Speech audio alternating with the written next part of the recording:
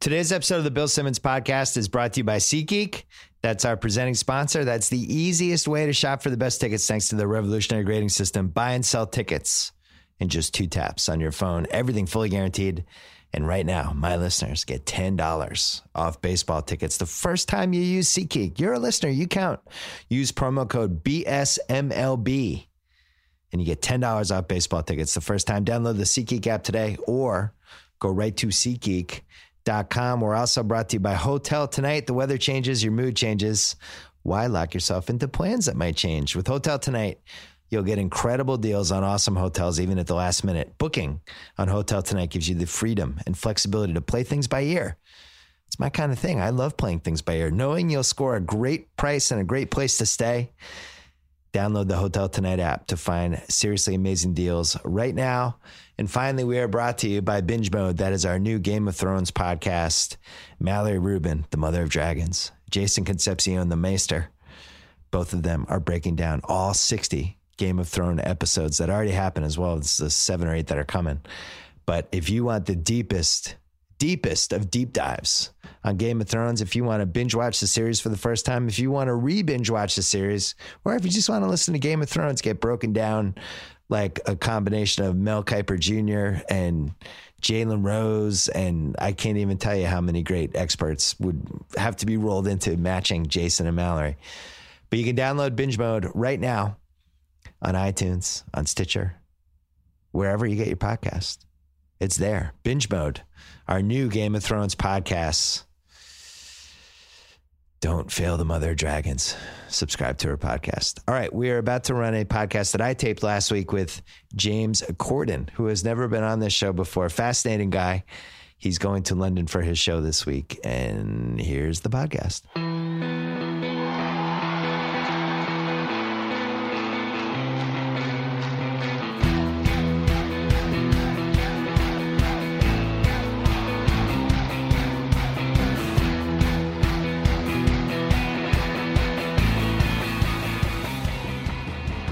All right, it is a Friday afternoon, Memorial Day weekend. We are holding this until beginning of June. James Corden is here. He's taking his show to London that week, so we're going to run it as a little promotion. Well, bless you. But I'm glad we're finally able to do this. It's lovely to be here. It's the first time you've taken your show to London, right? It's the first time.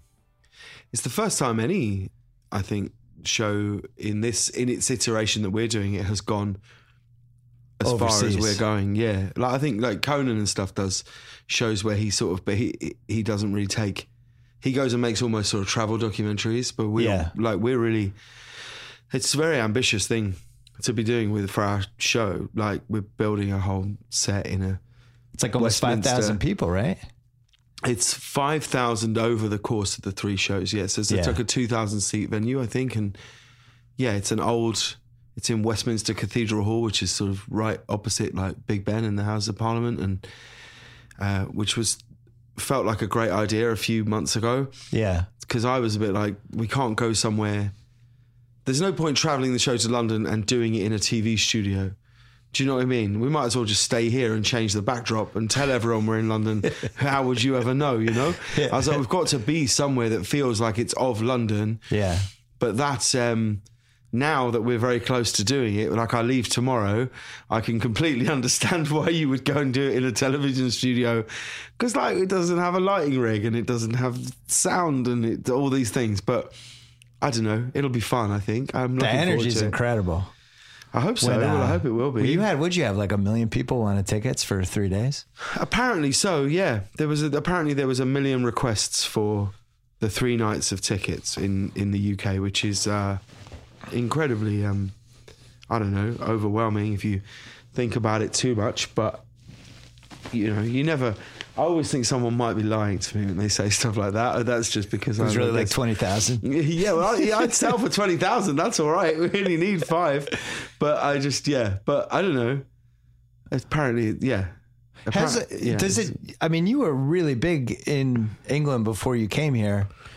When you go back, or do people say, "Hey, how's it going?" Or like, "When are you coming back?" Like, what's the attitude toward you? There's been a real sort of.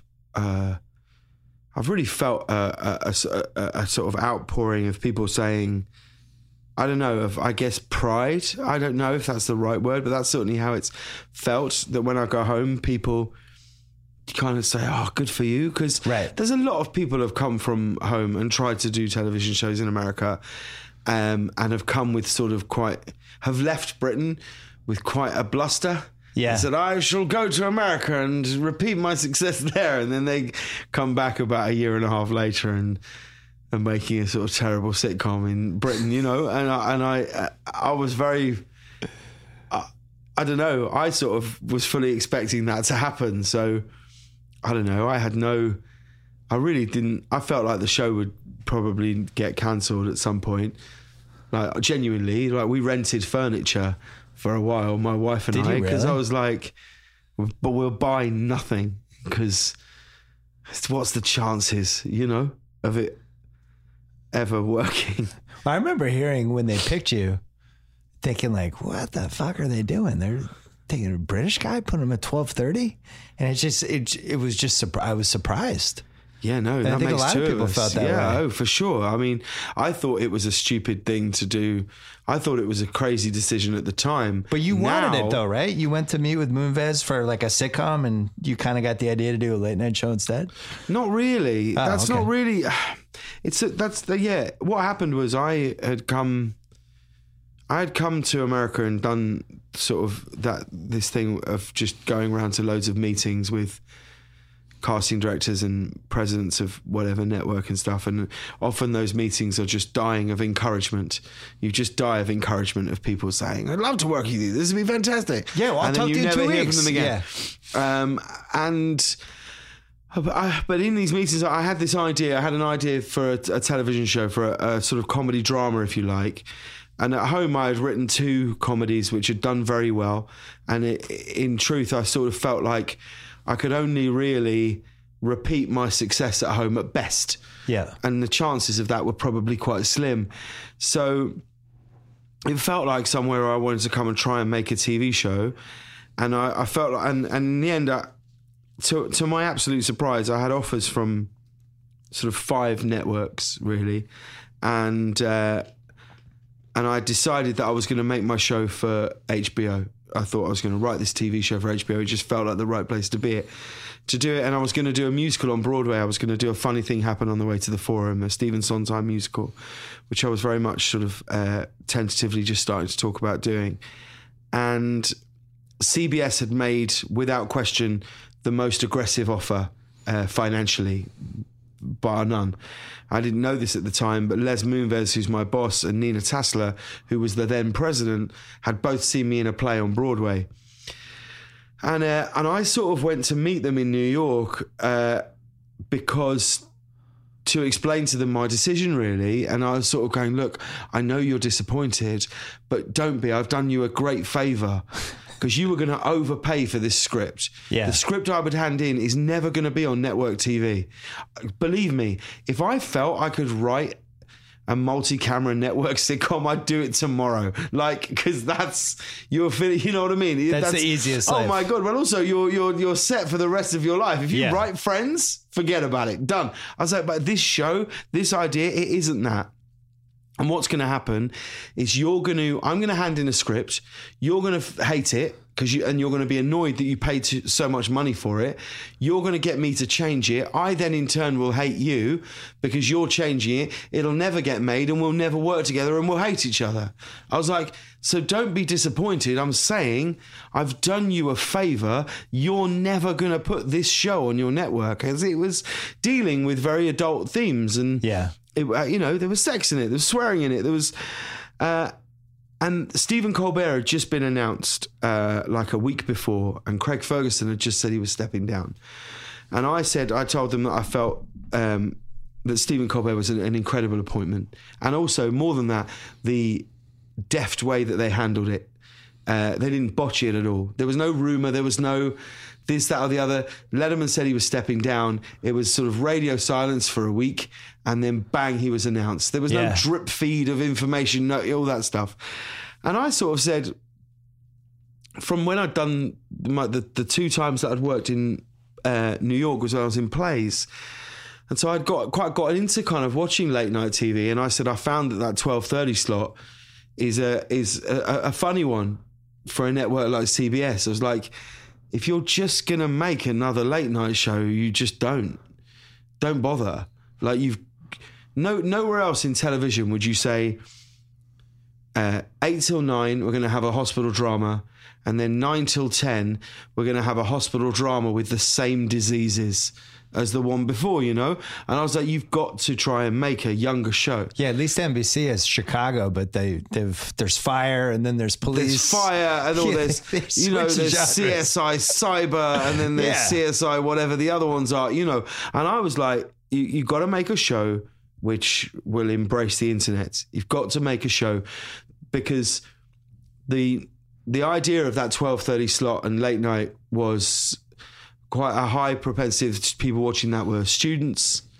I think it's safe to say, you know, stoners, people up late watching TV. I was like, that's not how they consume their content anymore. Yeah. It is to an extent if it's on, but you've got to make a show which can cast a net wider than that.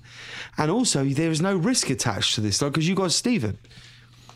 And you know what his show's going to be like, and you know that it's going to be great. So, and I wasn't pitching for it. Like, I really wasn't. We were just sort of talking about television and where it's going and how this slot could really be So you're just giving them your theories on late night. I was like, I feel like this 12:30 slot is a gift if you can embrace the internet. I was like, it can achieve a relevance past its time slot. How much did you know about embracing the internet at that point? Not a lot, but I knew that that's how I had watched The Tonight Show in the last couple of years. Like, I was a huge fan of Jimmy Fallon's in the UK, where his show doesn't air.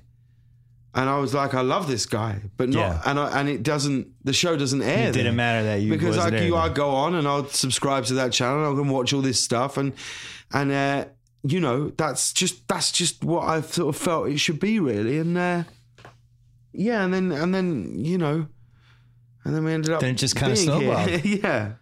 Were you scared to move here? I wasn't scared to move. I was scared of it.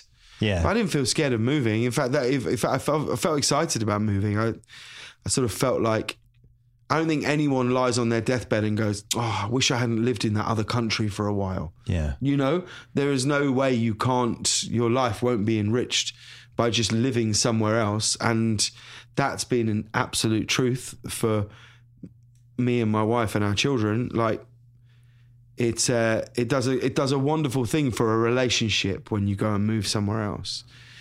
Because when you're at home, you know, you've got old friends, new friends as you've got your people who are friends of yours as a couple. You've got your independent friends that you grew up with, and you've got your friends who you perhaps go to work with. And it's when you move 13 hours on a plane away or 12 hours on a plane away, and it's just you, it's a really amazing thing. I've certainly felt that in my relationship with my wife, that this time now, this past 2 years, you're going, well, we're in this, you and me together, and we've moved our children here, and we're going to build a life from scratch. And you make friends, and then you think you've made friends, and you go, oh, I'm not sure I want to be friends with these people anymore. Do you know what I mean? It's a really strange, it's a really weird sort of thing where you're choosing friends, whereas actually at home, I don't think I have that many new friends. Most of my friends at home are people I've known since I was 23. Right. Then I haven't made any new friends in London in the last 7 or 8 years.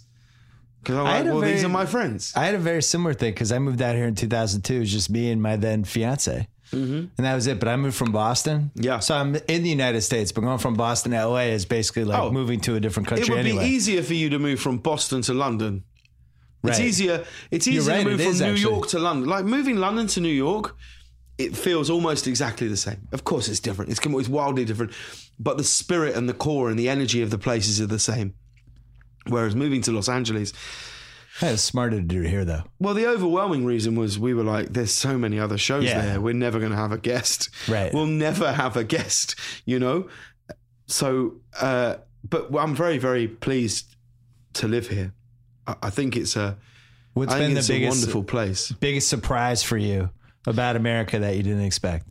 Well, I mean, I'm reticent to even say I live in America, really. That's the biggest thing I've realized is that Los Angeles, California is, you know, but my biggest thing of living in Los Angeles, the thing I've been most overwhelmed by is that I think that there are more creative people in this city per square mile than anywhere else on the planet. And that's the thing that no one says about it.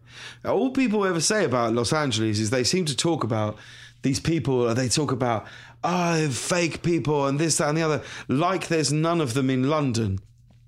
And I can name you 1,000. Or there's none of them in New York. Or there's none of them in Chicago. Right. It's like, of course those people are there. But my experience, like, of being here, you know, there are people here who I think they blow my mind in their volumes of creativity. They make the fucking Simpsons here.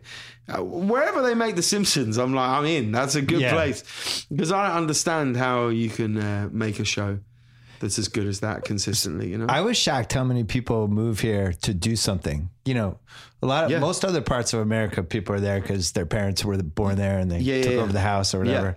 Yeah. Here, everybody comes here. Mm-hmm. So the amount of transplants, I was shocked. Like, I'm from Boston. I know a million people from Boston here. Yeah. There's Chicago people, New York people, and Texas people, and it goes on and on. Yeah. They all came here to achieve something. Do you find when you go back to Boston, because I find this if I go to New York or I go to certain pockets of London. Yeah. If it's raining, which it rains a lot in Boston, right? The weather's not always. It's about 9 terrible months and 3 decent So there you months. go. That's kind of London, really. Yep. And I go home and I'll look at people and I want to go over to them and go, you know, it doesn't have to be like this. I say that to my dad all the time. Yeah. He's still there. We have a writer on our show called Dickie Egan, who's a phenomenal writer and a brilliant brain, and he's from Boston. And he says to his brothers all the time, they'll moan about the weather or whatever, and he'll go, just move over here. It's amazing. You have a garden. It's sunny every day. Yeah. You know what it is? Because I've talked to people back there about it. It's almost like when people are in prison and they learn how to make the best of the situation. Yeah. It's like, that's great. I get to go in the yard every couple hours a day. And I don't have any bills. I got no one banging on my door saying, where's your rent money? Food's taken care of. You start rationalizing it. And in Boston, I love the seasons. I'd miss the seasons. It's like, what are the seasons? The seasons are, it's terrible for 7 months a year. And then it's 97 degrees for 2 months a year. And then somewhere in the middle of that are these fun 10 weeks. Well, also you sort of, you start to talk about a life that you don't have. People say, oh, no, but I can go to so many museums. I can go to so many restaurants. And I look at them, I go, you haven't been to a fucking museum in years. You're not at MoMA every weekend. You go to the same 3 restaurants. It's just, you know. I was back there 2 weeks ago to go to a Celtic game, last week actually. And the weather had gotten nice and people just poured outside. Like women were like, they hadn't even gotten their jogging bras on yet. They're outside. But that is when it's great. And that's the only thing I do miss here is the very notion of being in a public city. Yeah. New York, London, Boston, from what I've never been, but from what you're saying about it, when the sun's out and people get out on the street and you walk around and that is a thing. Because Los Angeles, what I've realized, isn't really a city. It's a collection of disparate towns. And what you have to do is find the town that you want to. I would even say it's territories, not towns. Yeah, it's maybe. Like gang. Like it's like you have your little gangs over here, your little gangs over there, and then everybody just kind of drifts from gang to gang. I live in Brentwood, so it's never really felt like we're in a gang. No, I don't mean gang. I mean, you know what I mean. I know, I'm joking, but. So I do miss that feeling of a public city, of getting out and seeing. Well, you said you'd never been to Boston. So I went to London for 4 weeks for the Olympics. Oh, yeah. Wow. Which was like the best family trip I've ever had. Yeah, it's great. And London, you remember I was there in London thinking, oh, yeah, London built Boston. Because it's very similar. Yes. Yeah. And it's even like a better version of Boston because there's even like more drinking. There's better public transportation. For just sure. People pouring out at 3 in the afternoon. And when we were there, just by chance, the weather was beautiful. It was. Well, so everybody was so happy. Everyone's so happy. When the sun shines, it was the best. There's nowhere else I'd rather be than sat on Primrose Hill in London. I would take it over the southern coast of Italy, the south of France, Barcelona, Mexico, and Miami Beach. I would take it over everywhere because on a hot sunny day, if you're lucky enough to be in London town, you will see a spirit of people which is unmatched anywhere else. And when we were there, everybody in London was worried about, we're not ready for the Olympics. The weather's going to be terrible. Of course. This is going to be a disaster. But that goes back to my feeling about this show. Yeah. That's just how you're brought up. It's not glass half empty. It's just, I'm lucky I got a glass, I don't know what's in it. We'll find out, It's a lot of that. Quick break to talk about Texture. How do we keep this podcast fresh? Well, I read a ton of stuff every day, including a bunch of magazines on the Texture app. Texture gives me access to hundreds of magazines, good ones like The Atlantic, New York Magazine, New Yorker, SI, all in one place. On my tablet or phone, they have daily recommendations, interactive features, videos, and more. They make it easy to find and enjoy the articles I want to read. It's searchable. You can check out back issues, view bonus content. No wonder it was selected as one of Apple's top 2016 iPad apps. And since I read everything on my iPad, Texture has been a godsend. Normally, it's $9.99 a month for access to over 200 magazines. But if you sign up right now at texture.com/BS, you get a 14-day free trial. Oh, yeah, 14 days for free. Test it out. Try it. What's better than that? Why subscribe to just a couple of magazines when you can subscribe to all of them? Start your free trial. Download the Texture app today. Go to texture.com/BS for your 14-day free trial. Back to James Corden. So you come here. How long did it take to plan the show? How many months? Oh, no. Well, we only had 11 weeks from arriving to our first show. Yeah. And when you showed up, you hadn't even hired a staff yet? We'd hired 6 people. Okay. So we had to hire another 70, I think. Oh, my God. And build a set and work out what the show was and find a band for Reggie and everything, really. We had to do everything. We had to build everything. Everything you see on the thing was done between sort of, January. Yeah. January. Yeah, it was like 3 months. I moved out here in 2002 to work for Kimmel when he was launching his show. Right, yeah. Because we were friends and then it just happened. And that 3 months goes by so fast. All of a sudden there's 100 people there and there's a band and a stage and you're planning it and it's just, you're like, wow, that date's coming soon where we're going to launch this thing. And it's like in speed mode. Yeah, it's a very strange time, really, because certainly if you're the host of a show, what I realized is when you're in that period of gearing it up and getting everything together and tonally trying to think what it is and going out and shooting stuff and things like this, you start, and I'd never really hosted a show like this before, and you start to feel like you're just on a team. Yeah. You're on a team and you start to even feel like, oh, well, I'm just one of the team. I'm just one of the team here.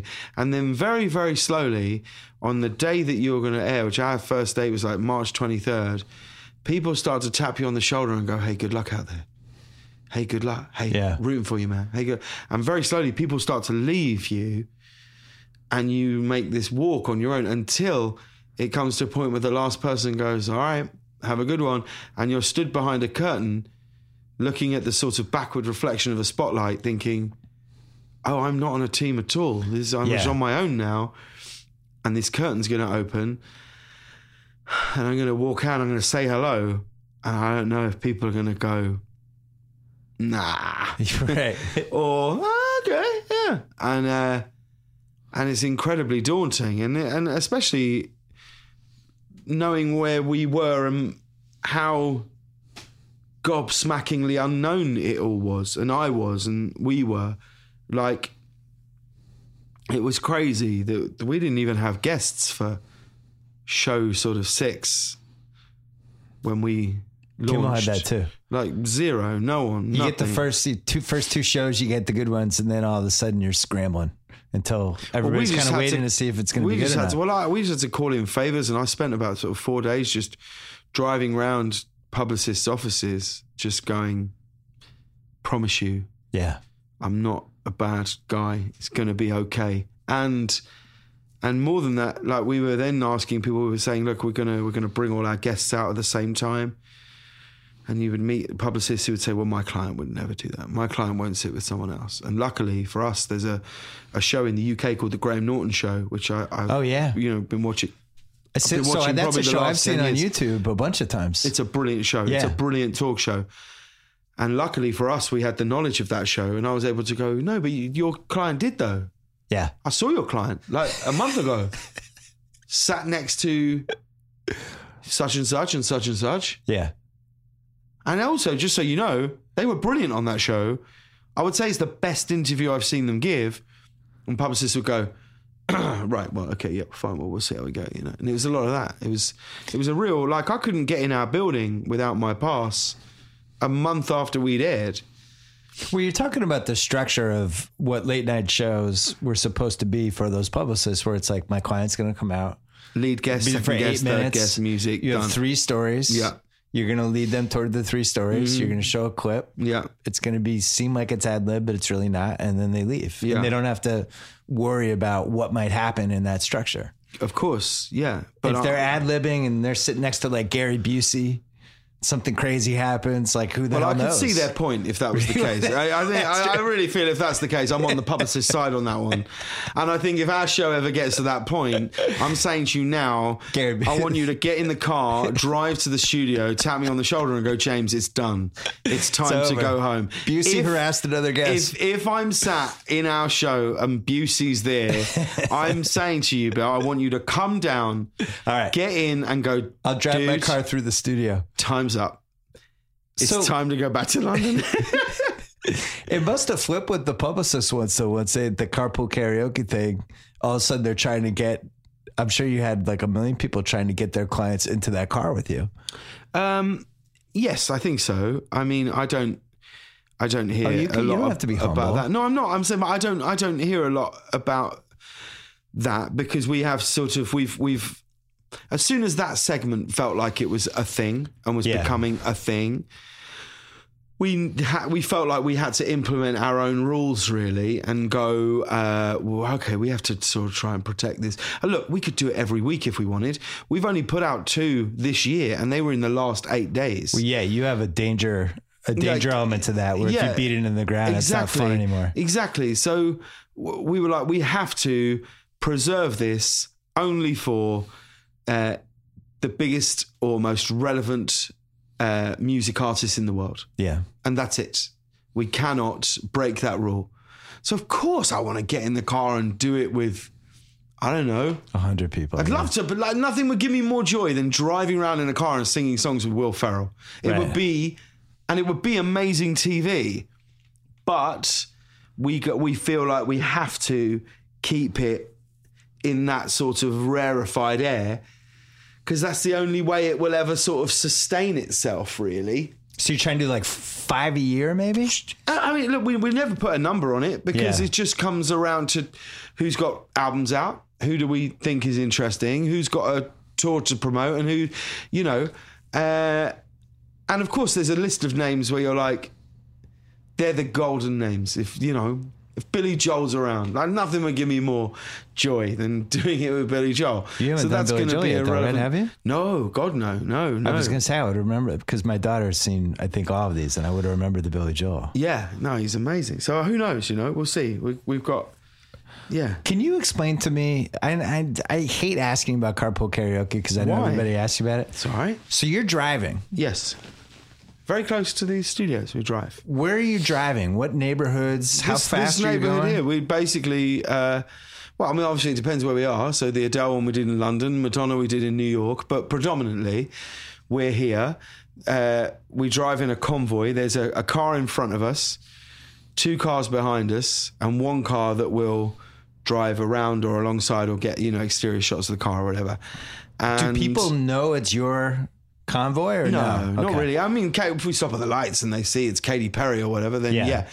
But predominantly, the rule is we just drive in a straight line away from the sun. Away from the sun. So you don't get like weird mirror shadows on your face and stuff. Yeah. So that's kind of it. So we We get on normally on like Beverly and drive as far as we can. I think it's really impressive you're driving. That you're singing Los Angeles, so you're driving in increments. Let's be clear. I'm driving in Hollywood. You're going 2 blocks between the hours of 10 a.m. and 5 p.m. Where really, how fast can you ever be going? So I'm very relieved of the stops. Like, it's great. I'm still impressed. Thank you. Yeah, my wife can't drive when she's not singing with Adele. Well, she can't drive, I mean. Yeah, so it's just, that's it. We just try and. Yeah, that's it. Really, I'm very proud of it. I really am. I know that like sometimes you sort of shouldn't be, but I really am. Well, I mean, the YouTube views are. I can't even imagine. You can't associate success to like that. I'm not sort of associating the success. Like, I'm talking about like just how many countries must have seen it. I think that's probably the coolest part. But what's interesting for us is outside of like YouTube, when we launched 2 years ago, we were on in 8 countries, and I think we're now on in 152. Wow. And that growth is only really down to the show's relevance on the internet, which then makes other territories say we'd like to buy that show because we see that people love it here, and it gets picked up on morning news in Finland or whatever, that we've done a bit with Orlando Bloom or whatever it is, and some network chief somewhere says, oh, we should buy that show. People like it. And that's like, I'm very, because we want to make a profitable show for our network. And I feel like we just know that making a show at 12:37 at night, we can't ever really move the dial when it comes to ratings. We can't move that. No, people don't change the channel at 12:37. So we have to make a show which can be consumed all throughout the day. Like, I don't know how old your daughter is that you just mentioned, but 12. I doubt she's ever watched our show when it's on television. Never. My kids don't watch television cable channels. Yeah, of course. And they just watch everything on Hulu and Netflix and YouTube. Yeah, and on their phone and Amazon. And so we feel we have to be a show that is at the forefront of that digitally. It's interesting because I've known Kimmel for 15 years, and as this changed, because YouTube didn't really even show up to 06. No. And then around 09, it became a way to cheat on actually watching the show. Yeah. You just catch up on it. Yeah. I came from the generation, like, I'm a Letterman guy. That was my guy. Yeah. It was like, if you missed Letterman, that's it. You missed it. Yeah, if your VCR screwed up or whatever, it was gone. And then somebody told you, oh, did you see it last night? And you were like, nah, I missed it. And that's why I think there's none of this sort of, much as people would love to create it, there's none of this kind of friction or stuff between like hosts anymore. Yeah. Because people don't have to choose one person. People don't have to make a choice. It's all there. They can choose to watch, this show at that hour and know that tomorrow I'm going to watch these segments and this segment. Like, I couldn't tell you what our sort of Nielsen number is. I don't know, but I do know. I know how many subscribers we have on YouTube. I know how many people watch the show on Facebook Live. I know all of those numbers are the numbers that I know. And the social media kind of just being relevant. Well, that's all I think late night's about. Yeah. It's all it's ever been about. Being in the conversation. I don't think late night's changed. I just think the way that people consume it has changed. Because if back when Letterman and Steve Martin had their big day out, that would have been millions of people would have watched that on YouTube today. When he dunked himself covered in Rice Krispies into a huge thing of milk, probably that was a huge part of the show. 4 the first or 5 4 years. million people would have watched that clip. And when he put up a new Petrix, people would have watched it. When Leno does a jaywalking, people would have watched it. The very notion of the content that you're putting out hasn't changed. And all we ever try and do is think of our show. What's the beginning, the middle, and the end? What's in part 4? What's in part 2? What's in part 6? But knowing that our show will be consumed and live over here. And that's the space that I'm kind of more interested in anyway. Because it's a truer number.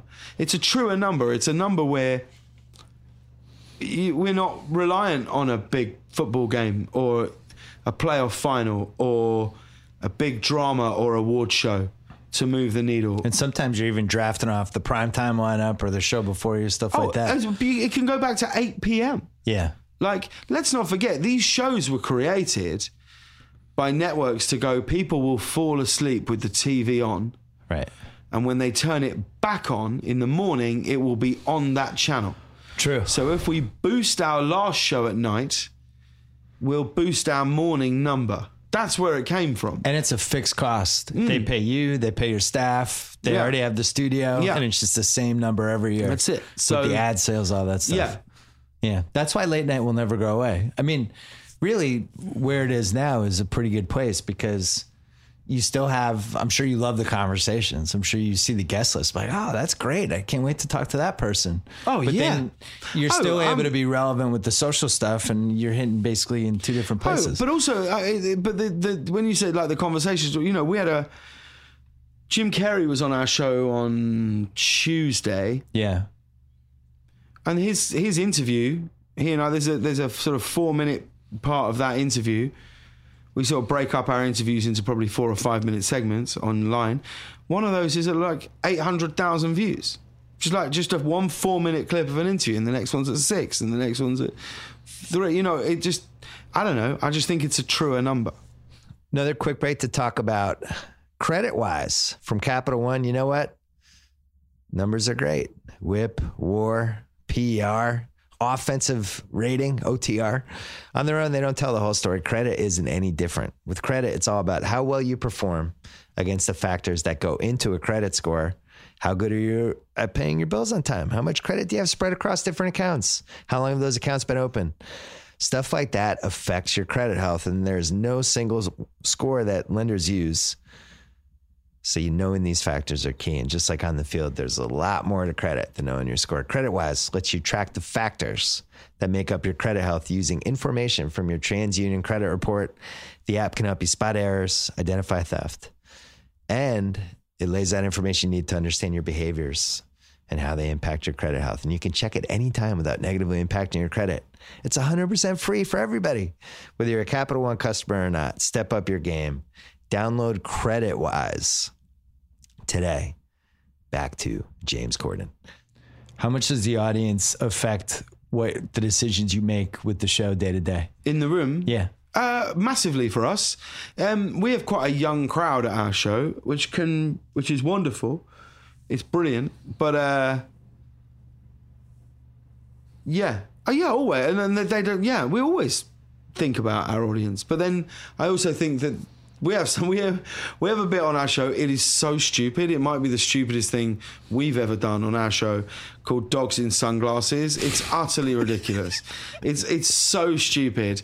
I don't know if you've been on the internet. There are so many pictures of dogs wearing sunglasses, and so we've written this thing where we go. I do it very straight, and I go, I want to talk to you about this guy. Let me tell you about this guy, and it'll be a dog wearing sunglasses, and I go, this guy. If this guy says there ain't nothing wrong, there ain't nothing wrong. Or like, let me see, is that an actual dog in sunglasses? Yeah, look. So look how many dogs are wearing sunglasses.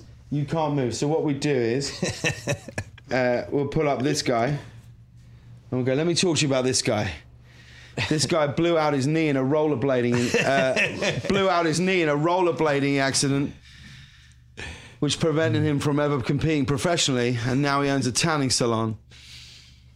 And this was and then there's one that says, this guy's going to spot you alone. This guy will spot you alone, and he's going to say, there's no timeline on this and no interest. Did you have? But you're going to have to suck his dick.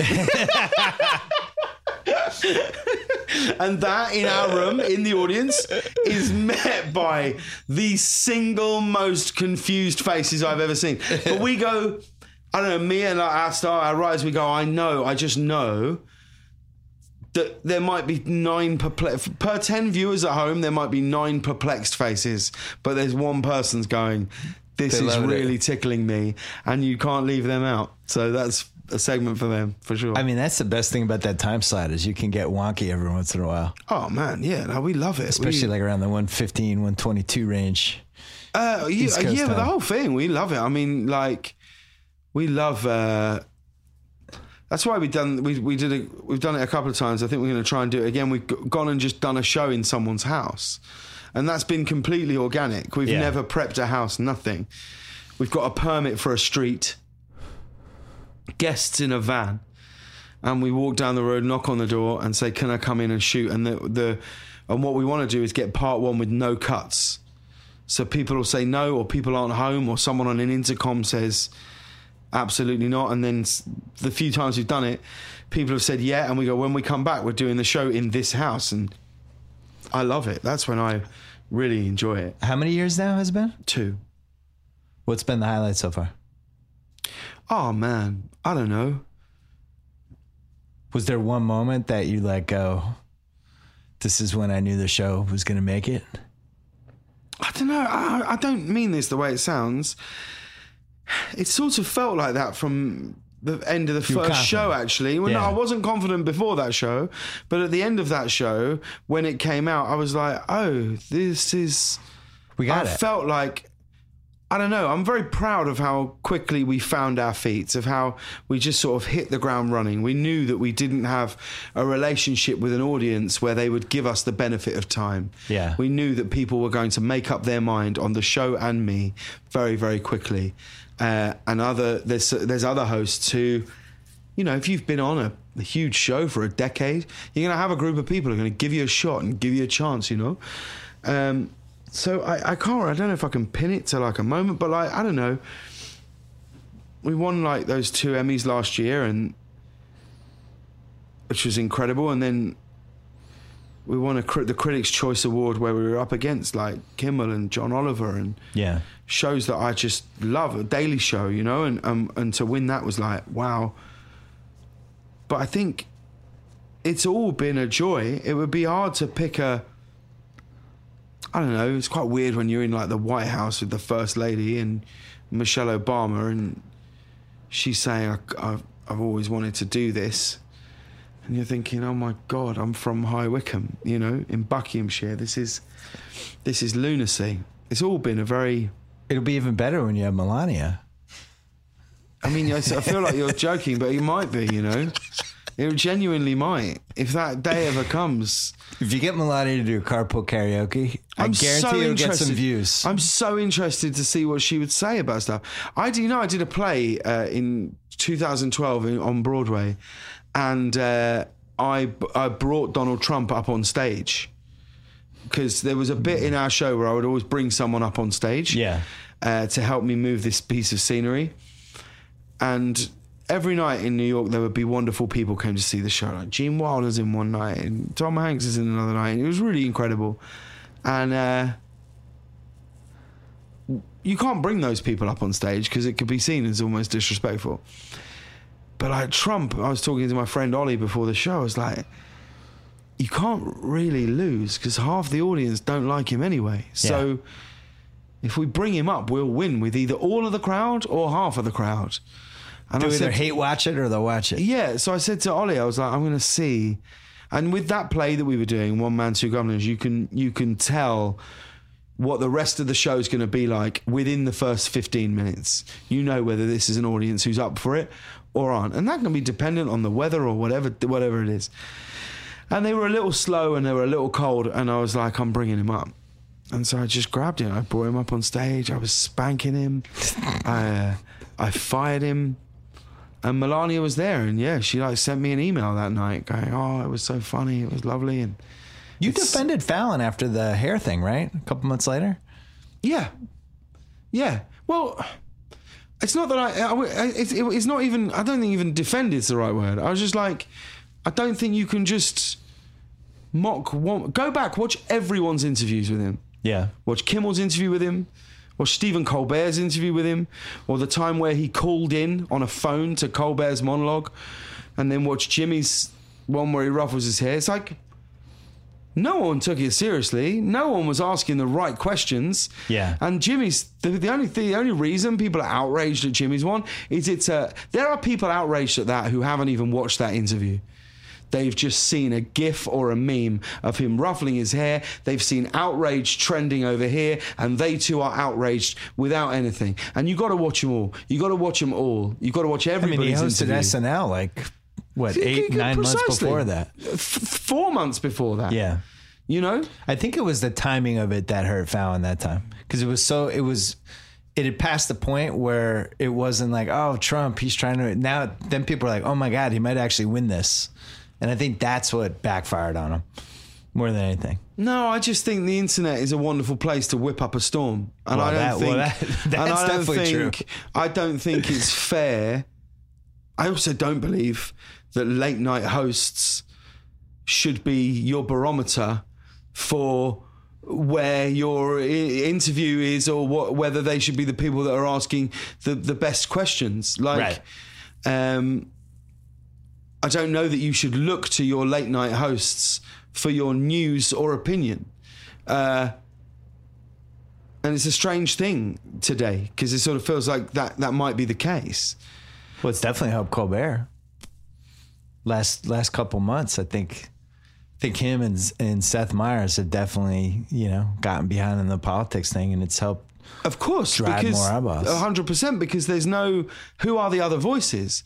The most mystifying thing I've found in America is, since moving here, is a lack of Democratic Party leadership. Yeah. Who are the opposing voices?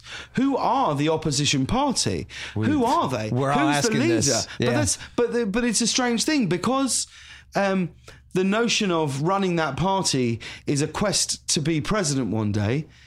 It's probably it's not gonna happen for like 2 years, and whoever gets chosen will be the person that runs for president, as opposed to going, wouldn't it be better to go, let's find our leader now, and then in 18 months' time, that very person, what a great position they'll be in to then run for presidency, as already having been the leader of this party for 18 months. No, America loves like the late coming person nobody saw coming. It's not even the late coming person. There's no people. Who is it? Who's running? Maybe they're coming. No, but who is it? I'm kind of serious. Listen, I would love to know. Because like Jeremy Corbyn has been running there's an election going to happen at home in a few weeks. Jeremy Corbyn's been the leader of the Labour Party for the last a minimum of 18 months, if not longer. Yeah. So, and now he's just running for election. And when our election takes 7 weeks, by the way, it's a much smaller country. Yeah. So when there are a lack of voices, what you end up looking to are the people who are saying just anything. Just someone say something to a group who are, as it stands in this country right now, the majority of people who didn't vote for Donald Trump. Who's the leader of the Democratic? I don't understand it. It's mystifying to me that the Democratic Party haven't held an election to elect who will be their leader, and that person will run to be the president of the United States for the Democratic Party next time. And you can sort of get rid of another group of 15 people turning up and massive debates and all these things. Just do it now. Do it today. Do it now and lead that party and lead that voices, so that when that election comes, people know where they stand and what people stand for. And then you don't end up in this position right now. Tommy, you want to applaud? Am I wrong though? No, you're right. I feel like what happens is you go, well, what do you stand for? What do you stand for? And that's all you want to know from a politician. But when it ends up and it's almost sort of, it's like American Idol. There's that many people auditioning, and there's the heat rounds, and you make it to boot camp, and then the debates and the thing. It's not show business. It's politics. Yeah. You know? So that's why I think... Well, when we have President The Rock in 2020, I think it'll all be fine. Well, I mean, yeah, probably. But who knows, you know? He solved the San Andreas Fault earthquake, you know? Yeah, but you could have done that. If you were there at the same time, you'd have made the same choices. We all would, you know? But I find it very strange, that. And I find Is your home country in better shape now politically, do you think? Are you optimistic? I don't know what sort of shape we're in. I sort of worry about like Brexit. I was sort of very opposed to that happening. So we'll see. It's a sort of astonishing time politically. You think it's more chaotic there or here right now?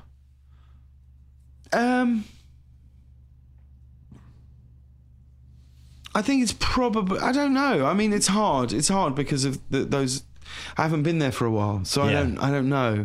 It's hard for me to say where it might be more chaotic or not. but it's also a far smaller country. I mean, you can fit Britain into Texas 280 times, you know, like that's how vast America is. So it's difficult to sort of compare the two, really, you know? So I spent, 4 weeks there. The things that jumped out to me, the day drinking was phenomenal. Yeah. Just the spirit of that. And it always seemed like it was Friday at 3:00, but like every day was like that. Yeah. Which, you know, here it's really only Fridays like that. How much I walked and hopping on subways, and it was great. It was like the best things I've liked about Boston and New York, but way better. Yeah. It's just, you're always kind of on the move and going here to there, all that stuff. And people were just friendly, you know, and it made me think, like, here in LA, the one thing I don't like that much about LA is what everybody says about being trapped to your car and you're just going from point A to point B to point C. And well, there isn't a sense of community here. No. Community doesn't exist because there isn't a middle. There isn't a center. I mean, I drive around LA and sometimes I think, did no one think to just build something? Some form of monument, anything. Give us a fountain. Give us something. Give us a sort of central point. It's the Staples Center and the Shaq statue. Yeah, I don't know if that's enough. And so that sense of community in Britain is really quite astonishing. Which I do think you have in New York, and I do feel like you get in Boston. Certainly, you get a sense of sort of pride. Chicago has it too. Yeah. San Francisco, some parts have it. Yeah, but as there's far pieces all over the place. But as far as the drinking goes, it is astonishing. I don't know. I feel like if you have 2 glasses of wine here in LA. If you have 4 glasses of wine, more realistic. If you have 4 glasses of wine in LA, someone's calling an intervention. If you have 4 glasses of wine in Britain, you're the designated driver. Do you know what I mean? Like, that's how ridiculous it is. And a lot of smoking too, which I'd forgotten. It was like a lot of cigarettes, and just, it was old school. Well, I think the smoking is getting less and they're less. cutting it back finally? I think so. Yeah. Well, I certainly hope so, but I think so. You know, as younger generations are coming through. But it's that sort of culture of the pub, of going to the pub, you know, sitting in the pub, few drinks, your mates, things, which is actually, I have to say, never been a massive part of my life, really. Yeah. I'm not a huge drinker. And if I do, I never really drink like a pint of lager. I quite like a vodka cranberry, you know?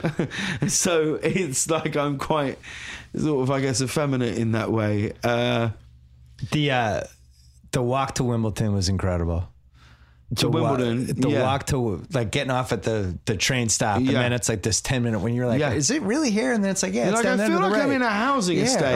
Are we in the right spot? Yeah, and then you just happen and upon, then all of a sudden there it is, and they're like, and it's so classy, Wimbledon. It's the best. It's so classy. It was so cool. I loved it. There's no big advertising billboards or hoardings anywhere. There's just a class to it, which I think is probably the best of Britishness. And Wembley was staggering, just the size. Wembley Stadium. Yeah. It was just like, whoa. We saw, I think, the gold medal women's soccer game there, and it was just like, oh my God, this is just a lot of people. Who is your team? Do you have one? I support West Ham United, who are East London Premier League football team. We've been relegated 3 times in the last sort of 15 years, but they are the team for my sins that I have chosen.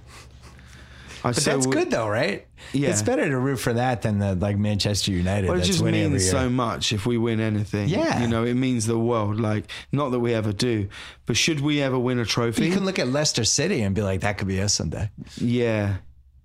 Probably not. But that's what Leicester City said. No, I know. And listen, it's the hope that kills you. We have a song that we sing called I'm Forever Blowing Bubbles. Is like West Ham's song. And there's a bit in it where it says, fortune's always hiding. I've looked everywhere, but I'm forever blowing bubbles, pretty bubbles in the air. United, United, United, and that's our song. And nothing will tell you more about the state of a team's fans than if their own song they've talked about how there's really no fortune anywhere. That's why Boston and the England always had the connection, because Boston, until we started winning titles the last 12 years, was always fatalistic. Yeah. The worst possible thing. That was the Red Sox mentality. Yeah. The worst thing's going to happen at all times. Yeah. And England's great at that. World Cup, do you get on the bandwagon for that one? Oh, yeah. I love it. The World Cup's the greatest. And England has a checkered history. Well, yeah, but so do most teams. But the World Cup in itself... England's pretty checkered. There's some checkers. But same as Uruguay, and you know what I mean? Like you know, I'm saying there's a lot of teams. Uruguay. No, I'm saying there's a lot of teams. It's every team in the world. So it's not that it's, you know... Yeah, it's not that it's checkered. I just love the World Cup in it. So we created a TV show at home on ITV that went live after the World Cup. Yeah. Me and my best friend Ben, who's the exec producer of the Late Late Show here, we created a TV show just on the sole purpose that we could then watch the World Cup every day and make a show after it. It's that good. It's amazing. I wish America would get into football and stop It's happening. This decade has been the decade that it's starting to happen. I know, but it's never really going to happen. It's not going to be like what England's like. But it's never going to happen until the MLS understand the joy and the beauty of defending. Like a 1-0 win. A stealth shot at the MLS. No, but a 1-0 win is a great thing. Yeah. But the MLS is AAA. A 0-0 draw, a 0-0 draw is every MLS owner's worst nightmare. Right. It's like, oh my God, there were no goals. Sometimes we'll have a 0-0. It's an exhilarating, wonderful game. But if you now watching the MLS, if you get used to these winning games 6-4, 7-3, 4-1, like I think we scored 4 goals in a game once this season. Right. In like 40 games, you know? So the MLS is doing better than I thought it would do, but it's still... I love it. I mean, the amount of people at the Galaxy, and I love the Galaxy. I love the ground. I love the stadium. I love the team. I think it's awesome, and I think it's great. I just think you've got to kind of... But, you know, the sport here is so strange. Like, I've got really into basketball since I've moved here. I feel like that's the game I respond most to. My favorite sport. Yeah, I think it's the game I respond most to, and going to watch the Clippers and stuff is amazing. But it really is insanity that you would play that many games just for a playoff position. 82. And then you go into the playoffs. It's just insane. People were talking because LeBron had all this rest and then was playing great in the playoffs with the rest. And people were like, this is what it would be like if they had a Premier League schedule where they played twice a week and LeBron was rested for every game. He would be incredible. 100%. Who replaced Beckham as like kind of the prince of English sports football? Yeah. So that was a pretty big void. After Beckham, we had players like Steven Gerrard, Frank Lampard, who was still playing. Yeah, but none of those guys were on the Beckham level, though. As players, they were. But not as like icon. Oh, yeah, but that's then you're talking about commercials and endorsements. That's what I'm asking. You've never sounded more American than you did just then. I'm saying like the big guy, the great guy who also gets all the spoils. Like right now we have Durant, we have LeBron, we have Westbrook, and you know the guys who have kind of transcended the sport. Is there anyone like that now for? Well, people would tell. I'm sure there would be many people who would tell you that Steven Gerrard and what he did for Liverpool was like astounding. Like he was a absolute superstar. But no one, I don't think, has filled David's void of being quite so magnificent. Yeah. At being a brand, if you like. Like he is just a model sport. And then what was incredible about David was that he was like a phenomenally gifted player who could curl free kicks into a top left-hand corner and was just like outrageous to watch and was incredible. But now we have some players coming through now. We have a player called Dele Alli who, to my absolute annoyance, plays for Tottenham, and Harry Kane, who's a striker. And those two look like they're genuine like world beaters. They're genuinely incredible players. When Beckham came here, people don't know anything about soccer here, so he comes and it's like, this guy has amazing crosses. And people are like, what? Like, does he score? How many goals does he have? And it's like, no, that's not what's good about watching Beckham. Yeah. Like Gerrard's the same thing, where it's like, it's the attention to detail. Well, yeah, and some of the stuff that wasn't goals was what made them great. That's my point about America and football is it will only... They don't get it. Yeah, but that's the same as I don't get baseball. I mean, I don't get baseball at all. I feel like I'm watching a group of people I don't know have a picnic. Like, that's it. That's what I'm seeing. I'm like, yeah, I can pay to watch people have a picnic. That's so long as we all understand that's what we're doing. Yeah, 1,000 times in a 3-month window of summer. But I'm well aware, painfully aware, that the reason I don't get into baseball is because I don't really understand it. That's how most people here were like with soccer. They didn't understand that there could be an awesome 1-0 game. Yeah. People were like, well, I don't understand. Nobody scored. Why don't they? What if they got rid of offsides? And well, I heard a story once that there was an owner. I can't remember where it's from. There was an owner. I think he was a Chinese owner. Bought a soccer team, and they had a defender who was on a massive wage, maybe on like 150 grand a week or whatever. And he was looking at the wage bill for the team, and he immediately set about. He said, "I'm not paying this. He's only scored twice in the last year." And they were like, "Yeah, he's a defender." Right. You know, if they don't score, we've got a better chance of winning, right? You know, it's that notion of the art of defending. That's it. Do you have a pick between Barcelona and Real Madrid? Have you picked sides? I haven't picked sides either. Not really. I don't really feel the need to. It's not, you know. I think a lot of people feel the need to. I don't feel the need to, though.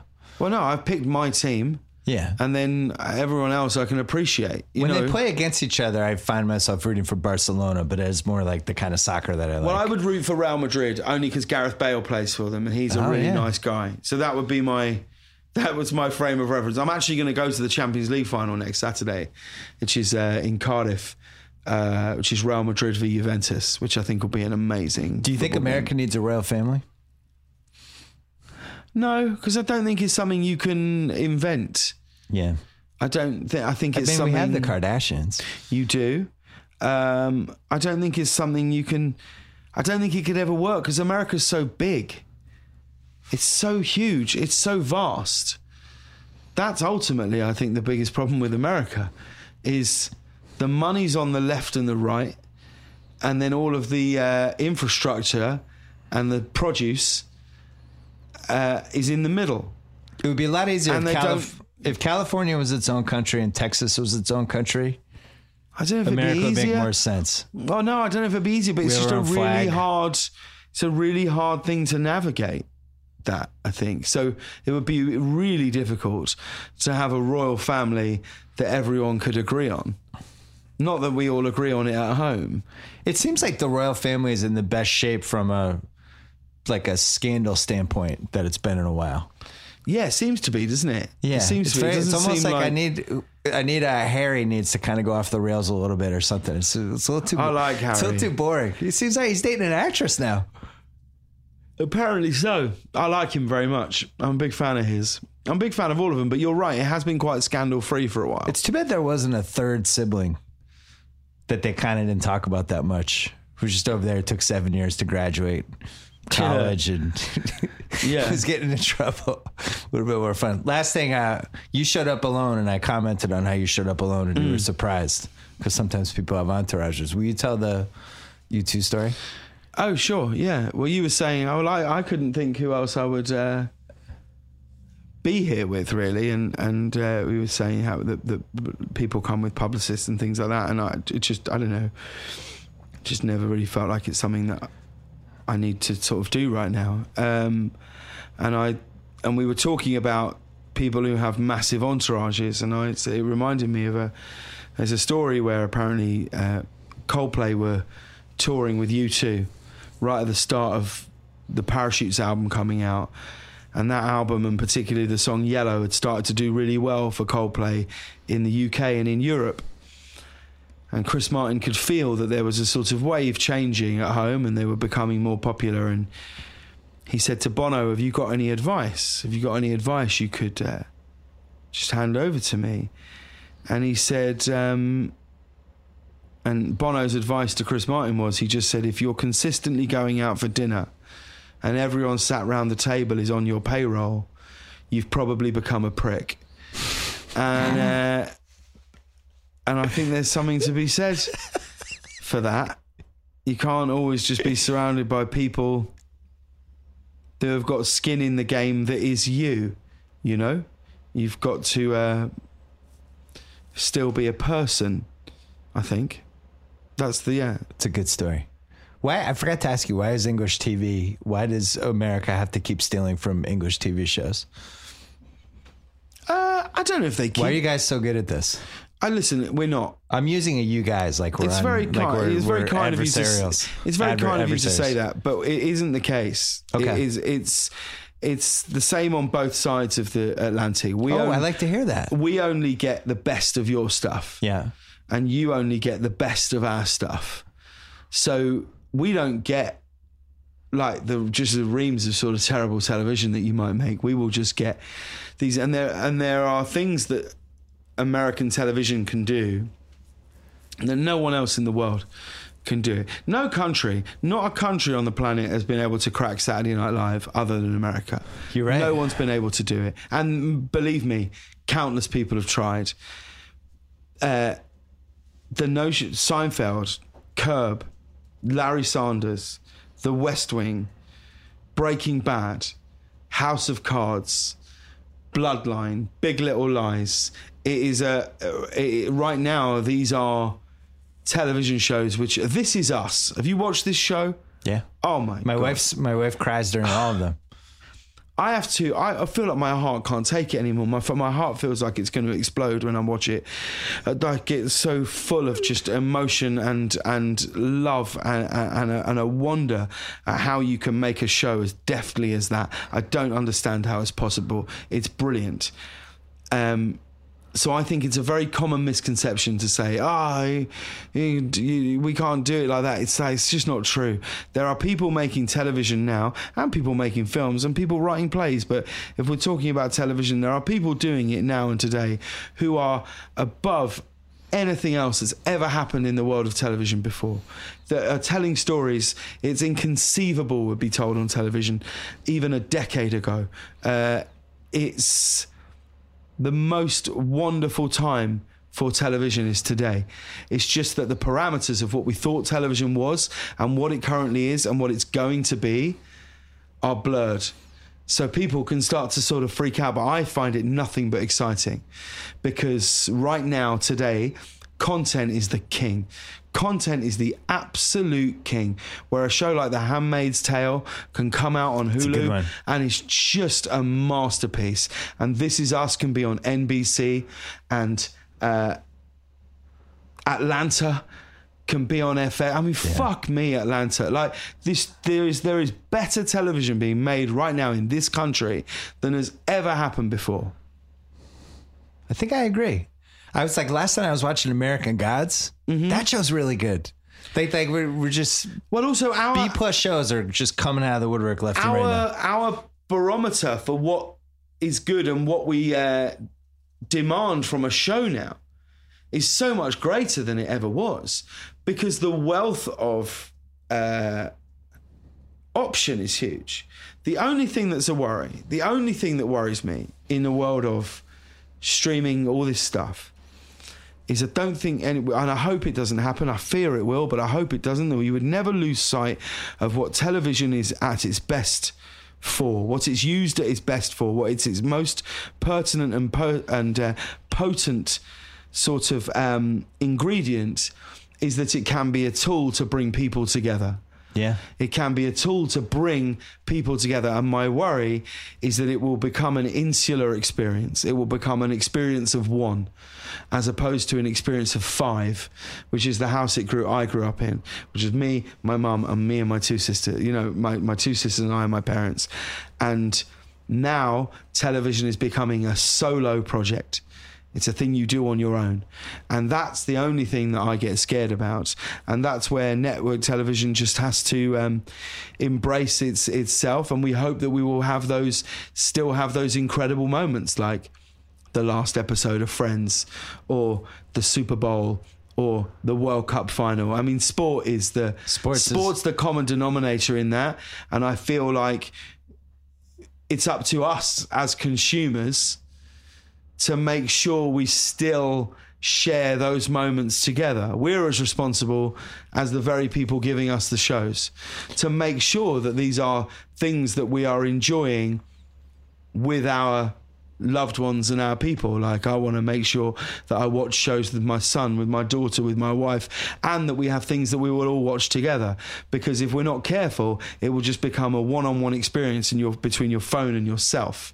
And you'll come into work and you'll go, I've been watching this show. And they'll go, don't tell me, I'm only on episode 9. And you're like, well, I'm on season 11. You know, like that's where we've got to, we have to be as responsible as that, as the very people who are giving us that content.